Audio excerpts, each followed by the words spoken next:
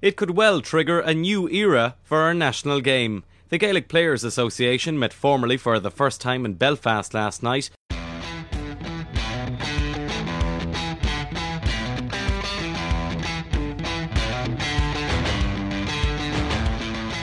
Players probably feel it's time that maybe some of their ideas were heard. The breakaway Gaelic Players Association and the GAA hierarchy seem set on a collision course tonight. The official recognition agreement between the GAA and GPA provides for joint commercial ventures. The player development programme that's in place is something that's vital to the well-being of our players. You do your utmost to serve the members, and that excites me a whole pile. Every day, we're working with players. They're the centre of everything that we do.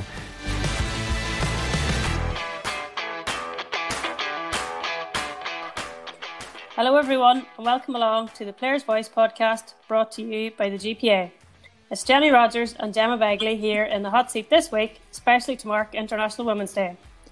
Hi everyone, my name is Jenny. Kieran and Colm have handed over the reins of the podcast to myself and Gemma today, and we're absolutely delighted to be joining you. I play football for Westmeath and I've been working with the GPA for the last 2 years across the areas of player welfare and development. Gemma, I'll let you introduce yourself. Yeah, Gemma Begley, formerly of Tyrone Football, and I suppose I've been involved with the WGPA since basically 2015, project manager for the last few years and currently transitioning into the GPA. I'm delighted to be working alongside you now, Jenny. So today's show, we're going to give a quick update on integration, and delighted we have two special guests join us, Gemma O'Connor and Aimee Mackin, to share their stories with us. So first up, we have a quick update on integration and what's been happening since we voted to integrate in December. So Gemma, will you tell us a little bit about where we're at with that? Yeah, Jenny. So just before Christmas, the two associations, male and female, voted to become one and fully integrate. And work's been ongoing since then. The new Transitional National Executive Committee met for the first time. It brought together the 35 members that were previously on the National Executive Committees of the GPA and the WGPA. And they're all working together, I suppose, in the interim until we finalise plans ahead of our first combined AGM. And at that point, our National Executive Committee will elect 16 members, which will include 2 co-chairs, one male and one female, and a president and a secretary. That will be our executive officers. So work's ongoing on that. We've also, I suppose, in the few short weeks and into the new year, already met with the LGFA and Camogie, just to introduce our newly combined association and start to look at the relationship ahead and areas that we can collaborate on going forward, which is very positive. And attending LGFA Congress, I suppose, is one of the first steps in that as well. We've also been working on things, I suppose, internally ourselves, preparing for a review of the branding of the new association to bring together the WGPA and GPA previously. Proposals have already been submitted for that and they're currently being reviewed. And we'll hope to get that process done before the AGM as well. And then finally, I suppose for me, the big piece, I suppose, has been we're in the process of procuring a new membership system. That will be an update of the existing GPA system, if you like, but it'll also incorporate the new female members. It'll be a place to host all 4,000 odd members in one place and pull all that together. I know there's a lot going on in terms of development and welfare. Jenny, you might just fill everyone in a small bit more on that. Yeah, sure. As you've outlined there, Gemma, there's a lot of things going on at the moment in terms of formalising the integration of the two associations, but in addition to that, there's a lot of things happening internally in terms of progressing the integration of the different supports and resources that are available to male and female members.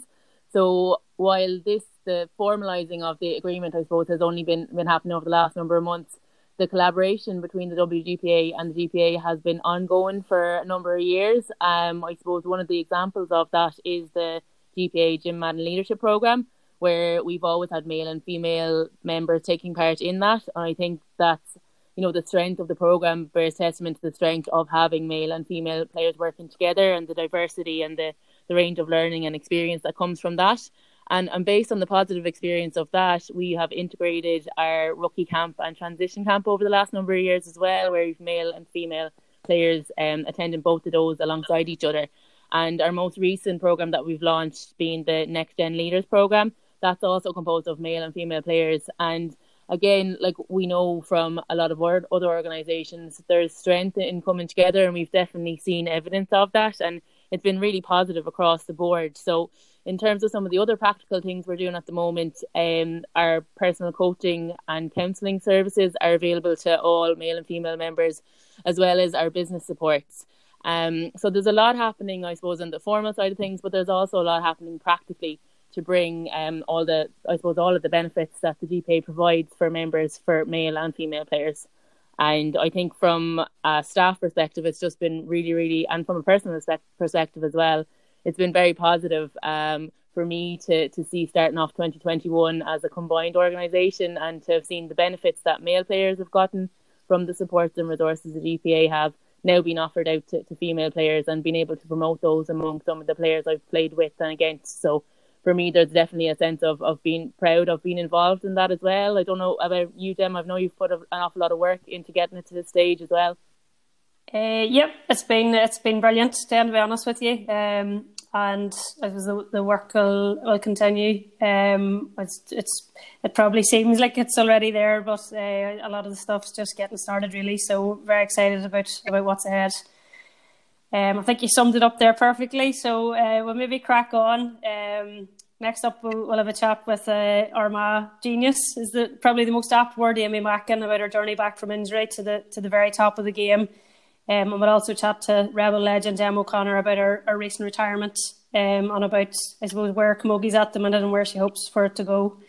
The Gaelic Players Association, representing the interests of all inter-county players, protecting their welfare on and off the pitch, and supporting their development as people.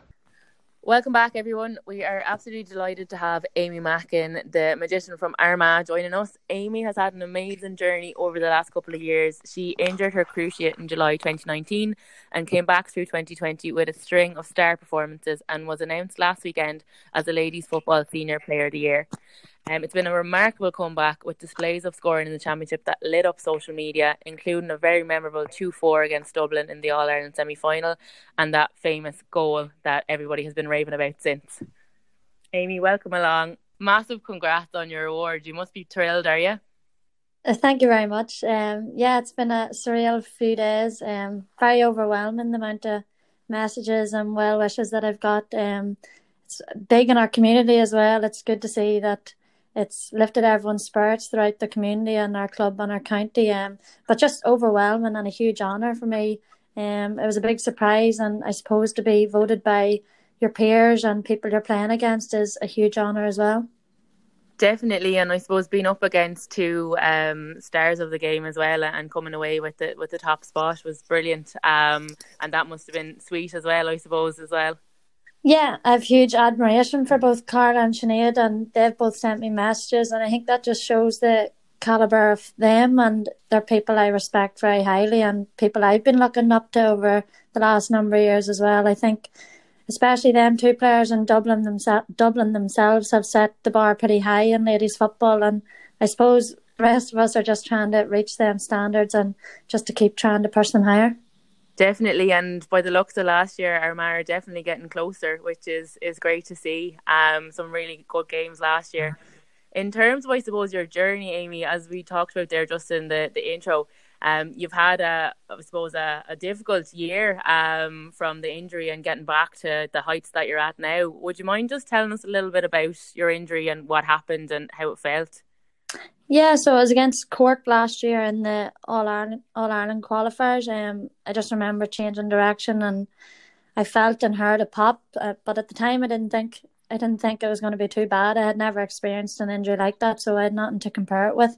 So I was pretty optimistic, obviously, but then I got the results, and it wasn't the best news to get, obviously, for any footballer. But it was a tough few days, obviously, finding out. But I think I didn't think about it too much. I just sort of got on with it, and there was not much going to change at that point. I just had to quickly get my head around it and just get on with the process that was going to take to get back on the pitch. And obviously when the COVID situation came about as well, I think it put a lot of things into perspective for me, just in terms of those people probably going through more difficult situations than what I was going through.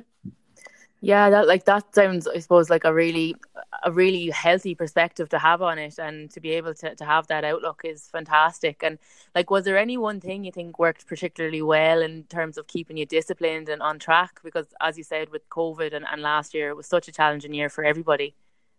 Yeah, well, I think especially with the COVID restrictions, I was training on my own prior to that while the team was training, which probably made it more difficult because it is a real lonely place. But when the restrictions came about, I suppose I looked at it like everyone's training on their own right now. Only I'm just doing a rehab process, but everyone was doing their own training at home. So it sort of made a wee bit of a comparison. Like, I was doing the exact same thing that everyone else in the country was doing, but only on a different level as such. But I suppose just the whole process, I never overthought it. You obviously get days where you think, you've heard stories of people not coming back from the injury itself, and you do get thoughts like that. But I tried not to overthink it and just took it step by step and ticked off the boxes that I need to tick to get back onto the pitch. And when I got onto the pitch, then that was probably the first time I thought of a return to football. So I didn't think too far ahead. So then, just looking at then the return to play, I remember watching your first game back against Tyrone, and you were just absolutely beaming. Like, you just seemed to be glowing after the game. It was great to see. I was just wondering, like, to get into that kind of state of flow, or like where you're just really enjoying playing, is there anything you do in advance in terms of like mental prep or anything like that? I think I don't overthink the situation the week before a game. Obviously, in training, I know myself if I'm training well. I try not to overthink the situation. Because the same game that you're playing all year, you just have to try bring that into the matches. So it's just all about enjoying the football for me. And I think after the year we all had, I wanted to enjoy the year more than ever. So I think that probably helped the situation, and definitely I think the onus is on the team. I suppose how the team performs is more important than how one person performs, and it's a collective effort at the end of the day. Yeah, definitely. And like, I think that leads nicely into the next question I was wondering around was like, just what did it feel like to be back playing against Tyrone and to be back on the pitch with all the girls? Yeah, it was brilliant. Even to be back training, I was glad to get team training and not training on my own anymore. But it was just brilliant to have a season in itself, and I suppose we're all very grateful for that. And the first day out obviously meant a lot for me personally as well as the whole team. But it was a great day out and a very enjoyable match, probably a very entertaining match for everyone, all the neutral supporters. But it was a great day out, and luckily we got the win to go with it. Definitely, I can vouch for that. It was a great game, and I think it was just, for a lot of people, it was great to see you back and back at your best as well. And that was another question I had was around that kind of maybe pressure of expectation. So obviously prior to your injury, you were one of Armagh's star forwards. Like, did you ever have any doubts around kind of getting back to your best, or anything around that side of things? I think it's probably normal after having an injury to think like that. But I didn't have too many thoughts like that. Obviously, there's times where you're thinking, there's probably before I get on the rehab process, before I got my surgery, I was probably thinking more about it than ever. But I tried not to think too much about it. But it's normal to have the thoughts just to whether you're going to get back on the pitch and be able to do the same things that you've done. But I tried not to focus on it too much, and I knew if I put in the right work and trusted the process that I'd get where I wanted to be. And obviously I had to have a lot of luck involved with that too, to not pick up any niggles or anything on the process. Yeah, I think your modesty and kind of humility is coming through there big time, Aimee, because you obviously put in an awful lot of hard work to get back to where you were, and we're very disciplined and committed to it. I think I've seen a lot of reports now that you're back better than ever, which is brilliant to see. And I think for a lot of other players maybe who have experienced injuries, it's great to have that hope as well that you can come back and you can come back better. Maybe not as good as Aimee Mackin, but you can. No, well, I still have a lot of work to do myself. I've still a lot of improvements to make, and when I'm looking back at matches last year, I made a lot of mistakes. So I have still a lot of work to do, and hopefully over the next few years I can improve even more. Brilliant. And like, I'm just thinking every back in the country is shivering now listening to that. But looking forward then in terms of the strides that Armagh have made, like winning the Ulster and getting to the semi-final and pushing Dublin so close, What are the areas you think are most important moving forward now for Armagh to kind of bridge that gap between Cork and Galway and push for the final and the ultimate All-Ireland glory? Yeah, I think it was a good year for Armagh football last year, but we don't want to stand still. We want to keep improving ourselves, and individually we all want to get better, and obviously that'll help then collectively on the pitch. But I think when you look at when we come up against Dublin, the second half, they probably just had that wee bit more composure and experience than us. They definitely controlled the second half a lot better, and we probably struggled then to get the ball off them. But it's something that we can sort of learn from, and the games like that you just have to learn from them. That's the only way to take it. So we'll look at that and try to improve for this year coming. But the same as every year, we just take each game as it comes, and each game's a different opposition, so we sort of look to ourselves, but obviously you have to look to the other team. But we'll try ourselves now when we get back into training to keep pushing and keep pushing the standards even higher within our own team. Great, yeah, and hopefully that return to training won't be too far away, and we'll be back on the pitch soon. But yeah, that's great, Aimee. Thanks a million. It's been an absolute pleasure talking to you, and really appreciate you joining us. No problem at all. Thank you. So fantastic to speak to Aimee there and to hear about her recovery from her cruciate injury and how she's made such a remarkable recovery and comeback. Staying with the theme of injuries, hip and groin injuries are also very common in Gaelic games, and UPMC are our official healthcare partners. Here is Patrick Carton from UPMC to speak a bit about those kinds of injuries. My name is Mr. Patrick Carton. I'm consultant orthopaedic surgeon in UPMC Whitfield, and I have a specialist interest in the arthroscopic surgery of the hip and groin in athletes. I'm also the director of orthopaedic sports medicine in UPMC in Ireland. Hip and groin injuries are a very common problem in field sports, in particular in sports with fast-acting acceleration, deceleration movements, with twisting and turning and cutting nature. What players often don't know is that the source of a common problem such as groin pain, hamstring issues come and originate from the hip joint. Often the symptoms that the athletes can present with include tight hamstrings, a stiffness of the hip joints and the pelvic girdle in general after activity. It can last maybe a day or two before the stiffness settles down.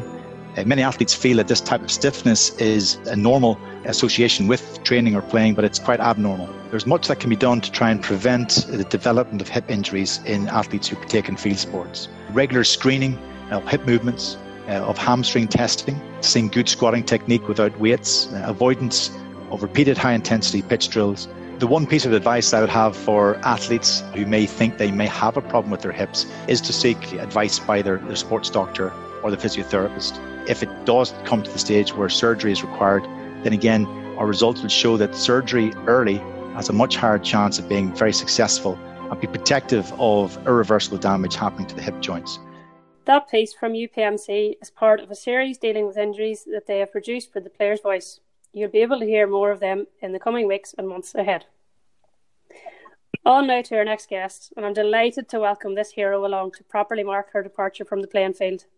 Gemma O'Connor recently announced her retirement after playing for 19 years at senior level with Cork, and what a career it was. A record 11 All-Stars in Camogie, 9 All-Ireland titles, Senior Player of the Year in 2015, and some memorable comebacks from some of the toughest physical setbacks. The equalising score in the last minute of the All-Ireland final in 2017 from over 40 yards out, just 3 weeks after tearing her MCL, sums up everything that made her such a great force for Cork. In her final campaign only last year, she was back in training just 4 weeks after puncturing her lung. It's quite remarkable. Off the field, Gemma is a corporal in the Defence Forces, serving several overseas tours and more recent times helping out on the front line in the battle against COVID. You're very welcome along, Gemma. Delighted to have you on. Talking as much as a fangirl here, I think, as I suppose a fellow player. But how has it been? You had a big announcement there a couple of weeks ago now, retirement. How's it been? How are you feeling about it? And what's the reaction been to it all? Yeah, to be honest, Gemma, it's been a kind of a hectic few days. It's been very surreal, I suppose, since it has come out. And when I informed Paddy and the girls and the management, I suppose things just kind of took off from there, and it's been a kind of a whirlwind few days. I suppose really it's kind of mixed emotions, and I don't know, has it properly set in yet? And it's been an amazing journey, and I've been very fortunate to have had many successes along the way. And but yeah, look, in the same regard, though, I think it's a really tough decision. I do feel like I'm almost like leaving the team down, or almost like throwing in the towel. I think it's something that's very hard to admit, but look, I think maybe the time is just right, and then maybe the COVID situation has kind of impacted on my decision in that regard, and just, I suppose, with my body and age, and maybe I just wanted to just kind of finish off maybe, on my own terms. Look, I think we'll all love to chase the perfect ending, but I could be still chasing that for another 5 years, or I could be lucky enough to go again this year and it would happen. But look, it's a lottery too, and we can't really predict the future in sport, and that's the way things go. So you just have to call it time when you think the time is right. Yeah, that's it. It's never an easy decision. And I know, even from myself, from speaking to a few others this year, that the COVID definitely has had an influence on that. And it's probably made a decision maybe a small bit easier for some people, although it's never easy to call it. But no, a remarkable career. Just, I suppose, looking back over your honours, you've certainly not letting the team down anyway, with all the years service that you've given. And I suppose one thing that came through from the bits of media and that afterwards, just the remarkable ability you had to sort of overcome your injury setbacks. Like, there didn't seem to be anything physically that you couldn't overcome. I suppose especially 2017 being I suppose the best demonstration of that. Like, is there anything you could say that I suppose about your mindset, or how that came to be about, like how you were able to, I suppose, overcome everything in your career? Even mentioned last year about the punctured lung and coming back from that. Just what is it that you feel drives you throughout your career and helps you to overcome them things? I suppose it's a mixture of things, really. I suppose each individual is different, first and foremost. We all react differently to different things, our body and our mind. And look, I suppose I've been lucky enough over my career to not have too many major injuries. And I suppose 2017 was definitely a setback. And then last year, again, with the punctured lung. I suppose, your backroom team, your doctors, your management, if you're lucky enough to have that on your side. And I think, if there's a possibility of coming back from an injury and to play a game, or to be back on target, say if your target's for a semi-final or first round of the championship or an All-Ireland, if there's a possibility there for you to get back, then I think, the rehab is essential. You have to do everything in your will and in your power to try and do that if it's a possibility. Some people, would rehab amazingly, but at the end of the day, maybe things might work out their way. And I was just lucky enough that, with the injury that I did have, that it kind of, I suppose, it worked out. It didn't falter on the day. We say in 2017 at the start of the match, I did feel maybe that my knee wouldn't hold up, but I suppose just adrenaline takes over and things like that, and I was fortunate enough that it did hold up again. Then this year I was unfortunate to have that puncture lung just before the first round of the championship. So, I think the season this year, while it was great in terms of the split season with club and intercounty, it gives very little room for people that maybe, are injured or carrying niggles or knocks. And unfortunately, I missed out practically in the whole of the season and just played one game. But like that, I spoke with the consultant and spoke with the doctors, and Paddy Murray has been excellent, and I was trying to make sure my nutrition was on point to give me the best possible chance of recovery. And if you might say, how do you make it better in terms of recovery for something like a punctured lung, but I suppose, you're trying to eat all the right things and get as much, protein and all the repairing nutrients, all your greens and things like that. And it might be just a mind thing, but if that's what it takes, then you certainly do it. And if it works out, it works out. But, like that, my target was to try and get back maybe at some stage. And I was lucky enough that it worked out to get back to the semi-final, you know. But look, I think it's just sometimes things work out. You need a bit of luck too, but it's just a possibility there to do everything in your power to get back for a game. Then I think it's up to yourself to make that work too, you know. Yeah. No, fair play. No stone unturned, and I suppose that's the ultimate sign of the high performance. I was just sort of wondering, I don't know if there's any correlation you'd feel with I suppose your career off the pitch, like whether there's a bit of resilience there from that, or if it's, I know we talk about transferable skills, but I don't know if it's something that taps into it as well. My career has certainly helped with that. I think the characteristics that you need to be maybe in the defence forces is very transferable on the sporting pitch, and vice versa. You know, the organisation of the defence forces look for people that play sport because they have the characteristics that they want, you know, to join the defence forces, and it's all very similar, you know, attributes that you need, and like that, resilience is one of them, you know, and you know, loyalty and courage and physical courage, teamwork, you know, they're all filtered into the same things that we do on the pitch and what we do in the defence forces. So, you know, I think I've been lucky enough to learn those skills and to have those skills to apply to both sets. And I suppose, you know, what you've learned in work, when it comes down to the nitty gritty of it, you can apply onto the pitch. Like, and you know, I think I've been lucky in that way to have those attributes for both, you know, and definitely worked in my favour, I think, in some regards. But look, you know, there's been some years too that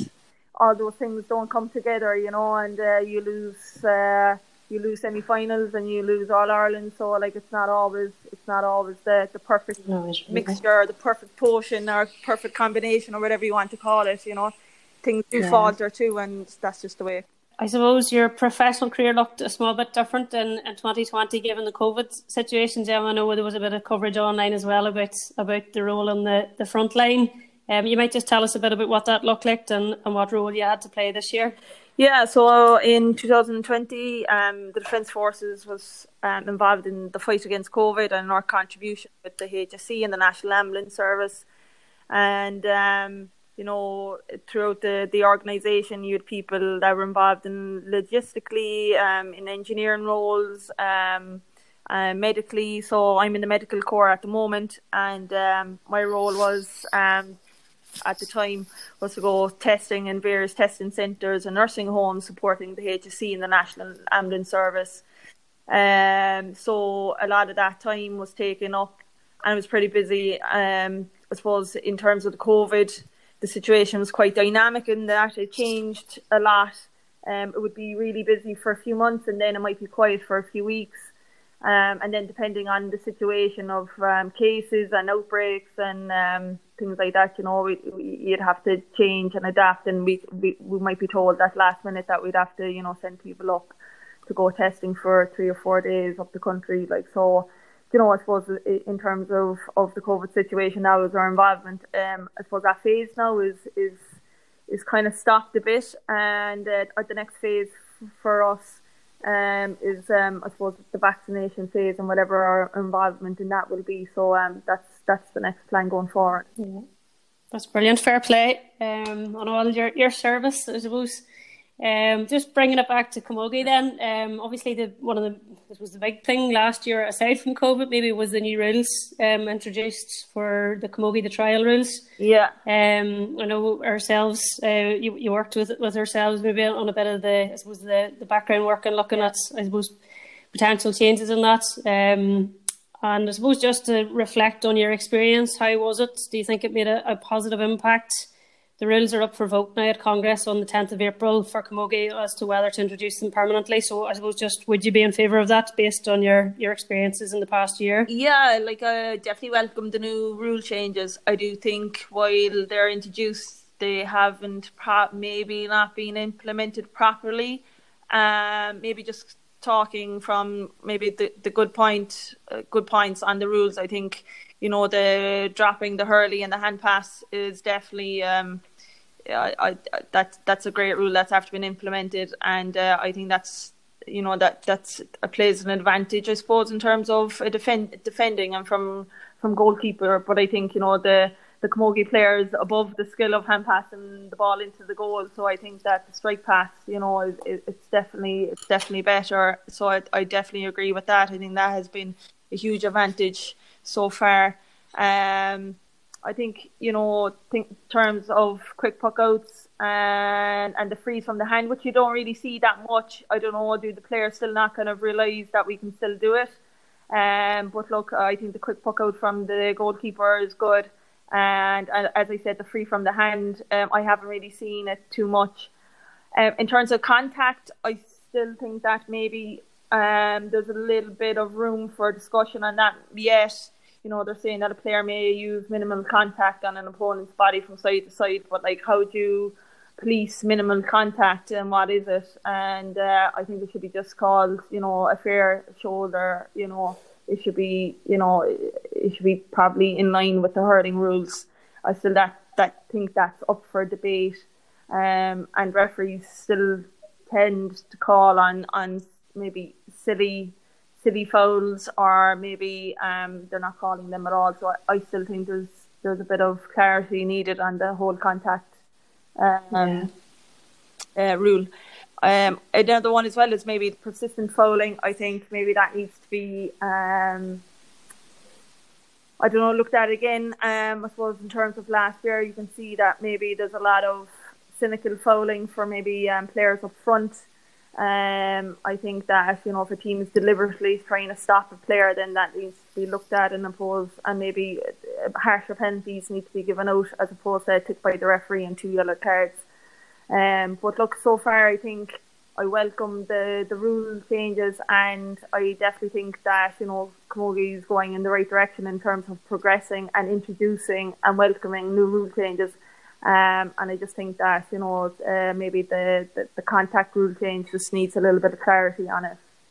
Yeah, there seems to be, I suppose, on the ground, roundly supportive of the new rules. So hopefully it'll create plenty more debate, I suppose, after Congress. But I think the sense that I get is that most would be in favour now of all being introduced. Yeah. So I suppose just on that, what's your hopes for the future of Camogie? Are you planning to stay involved yourself, or what sort of role would you like in the future? Or well, in terms of intercounty, obviously, I'll be probably taking a break this year, and maybe next year I'll be playing obviously club still, and then in terms of getting involved in intercounty down the line, I definitely would like that at some stage, and I would hope that whatever knowledge I've gained over the last 19 years of intercounty camogie, that I can add to that from a managerial point of view or a selective point of view down the line. So I definitely look forward to maybe getting involved in the Cork setup along the line, whether it's underage, intermediate or at senior level. Yeah, that's brilliant. I'm sure Cork would be more than happy to have you involved now. It's with all your experience. That's kind of it, Gemma. Thanks very much. I really appreciate it. 2 Gemmas doing a better job than the 2 Johnnies, I think, today. So we'll leave it at that anyway, and wish you all the very best for all the new adventures and ventures ahead. And as I say, hopefully we'll see you hopefully in action with the club, but back on a sideline in some capacity too in the not too distant future. Brilliant, Gemma. Thanks a million. The Gaelic Players Association, representing the interests of all inter-county players, protecting their welfare on and off the pitch, and supporting their development as people. Fantastic to hear Gemma there, and thanks a million to Gemma and Gemma for that really insightful conversation. That's it for this week, folks. Thanks a million to everyone for joining and for listening and for helping us mark International Women's Day. I don't know, I'm a bit hesitant to say I enjoyed that. It was definitely an experience, and hopefully it was something that the listeners will enjoy listening to. Gemma, I'm not sure how you found your first experience of podcasting. It was I was saying the hashtag for International Women's Day is choose to challenge, so I think Kieran and Colm definitely chose to challenge us, but no, it was a great experience, a bit more personal development if you like, so we're walking the walk, but it was great to hear from the 2 guests, 2 players I suppose at opposite ends of their career, but I suppose it's the mindset of high performance that's the real insightful bit to hear what ties them together. So it was really enjoyable. Great to be on with you, Jenny, as well. And thanks to everyone for tuning in. Hopefully we'll not be back again anytime soon, but thanks very much, folks.